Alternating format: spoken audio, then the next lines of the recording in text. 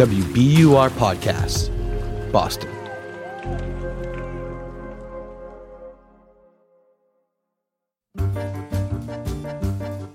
Hey, Amory. Ben, man, I know you have COVID, but it's done wonders for your voice. Hi, Grace. Grace Tatter, Hi. Producer extraordinaire. How you doing? I'm good. How are you? Back from a long journey. Back from a bit of an adventure. It was supposed to be like a good solid 10-ish days in Norway, and it turned into 20 plus days in Norway because of a COVID international travel mishap. My husband got COVID right before we were supposed to leave, and then the U.S. rightfully would not let us back in until he was negative. But I'm back here now. And now Ben has COVID. I think we're allowed to say that. It's like it's a pandemic or something. It's like a highly contagious virus. Oh, man. Yeah. But in the meantime, you and I get to share some stories with each other. Yeah. Would you like to go first? Happily, yeah. And I actually, this even involves at some point a Norwegian phrase. So get out. True. I'm all ears. So I recently was scrolling through TikTok, as one does, and I got to one that posed a question. It's from an account called Pumpkinhead Girl, and her real name is Maddie. And yeah, I'm gonna play a little bit of it for you. I've held my silence long enough. I desperately need to know what the is wrong with the person who writes the Russian Duolingo questions. Okay, so Amory, you are a Duolingoer, right? I feel like I have heard this before. Sí, pero por español. Or maybe it's para español. The difference between por and para will haunt me forever. So I have also been dabbling with Duolingo. I don't think I'm as dedicated as you, so I don't know the difference between para and por either. But my curiosity was piqued because I do use the Duolingo app. And so what do you learn? Are you learning Spanish as well?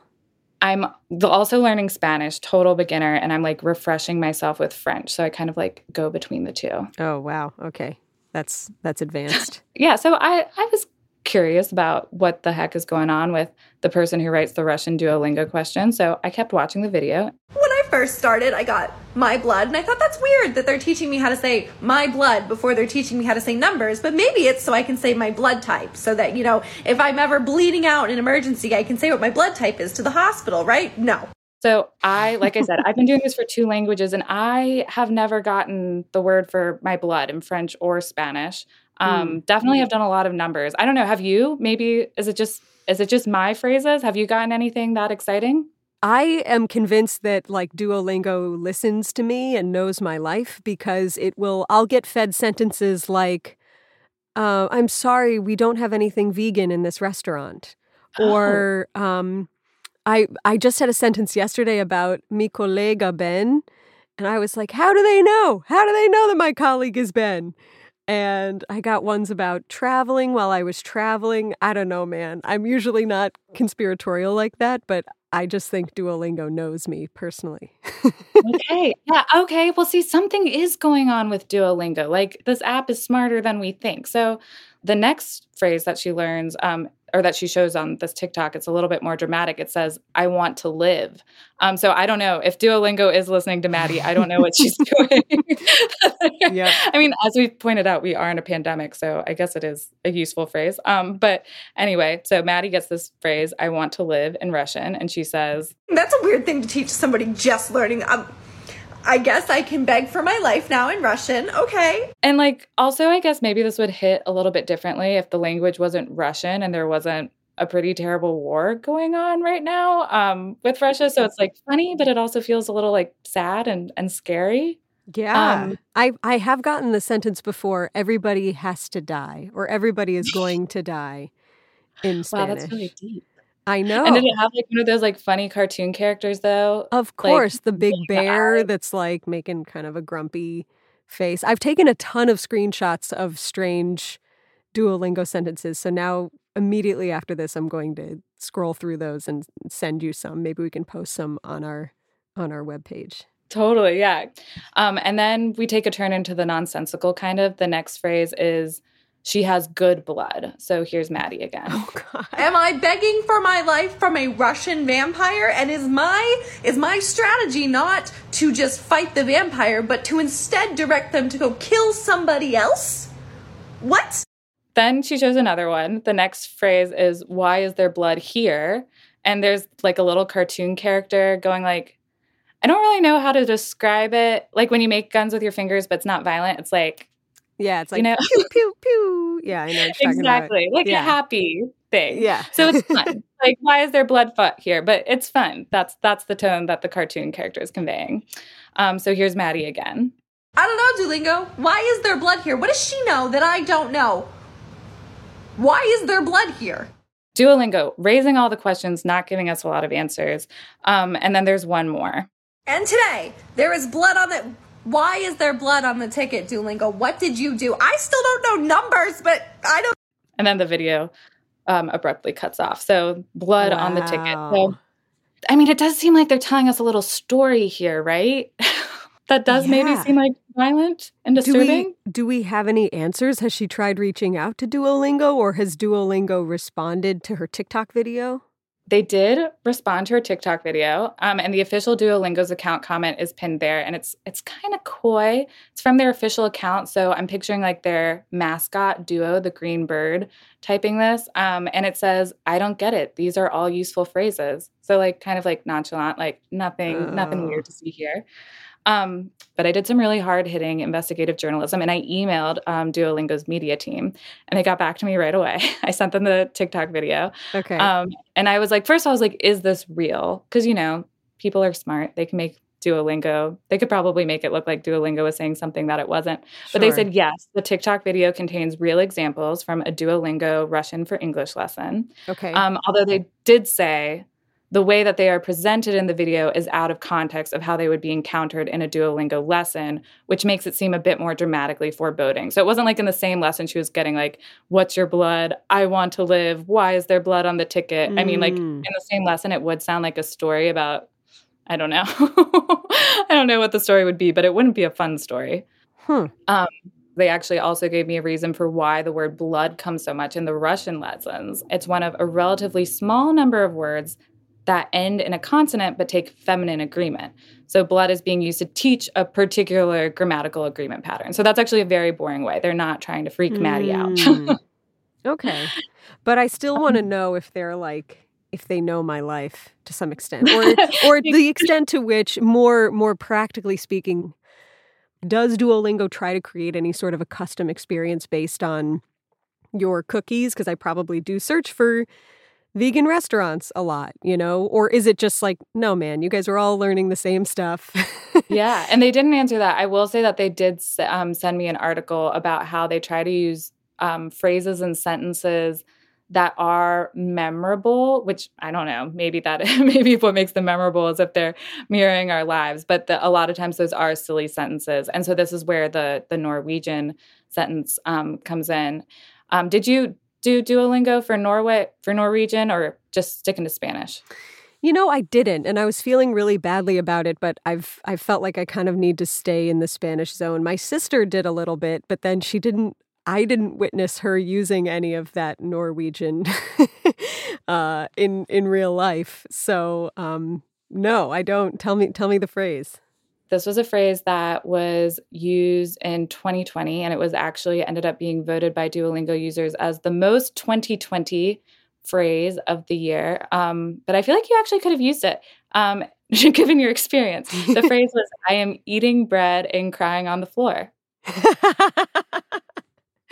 Do you know how to say it?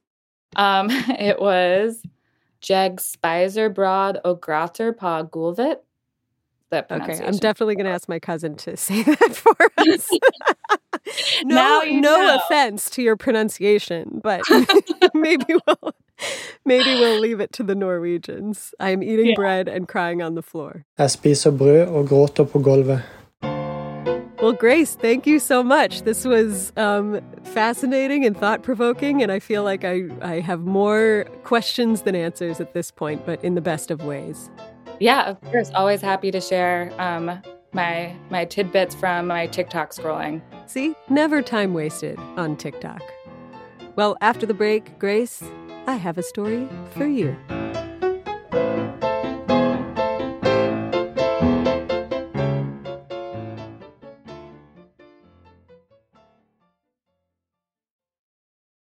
The world's clean energy future relies on ancient elements still in the ground. Without mining, there will not be a clean energy transition. But pulling them out of the ground comes at an environmental and human cost. Mining is intrusive, but the results are the building blocks for products that we use every single day.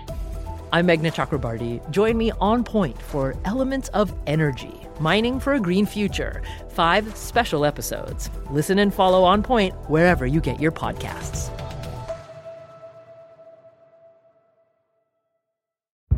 Did you kill Marlene Johnson? I think you're one of the first people to have actually asked. From WBUR and ZSP Media, this is Beyond All Repair, a new podcast about an unsolved murder that will leave you questioning everything. Somebody should be in jail for murdering my sister. A woman who's never been believed. As long as they think I have done this, then they're not looking for who actually did this. And that's what makes it a cold case. No, it's a botched case. And a search for the truth, once and for all. Wow, it just gets more interesting. Beyond All Repair. Listen and follow wherever you get your podcasts. Be careful. You're digging in a place that's been very peaceful for a while. Do it anyway. Dig.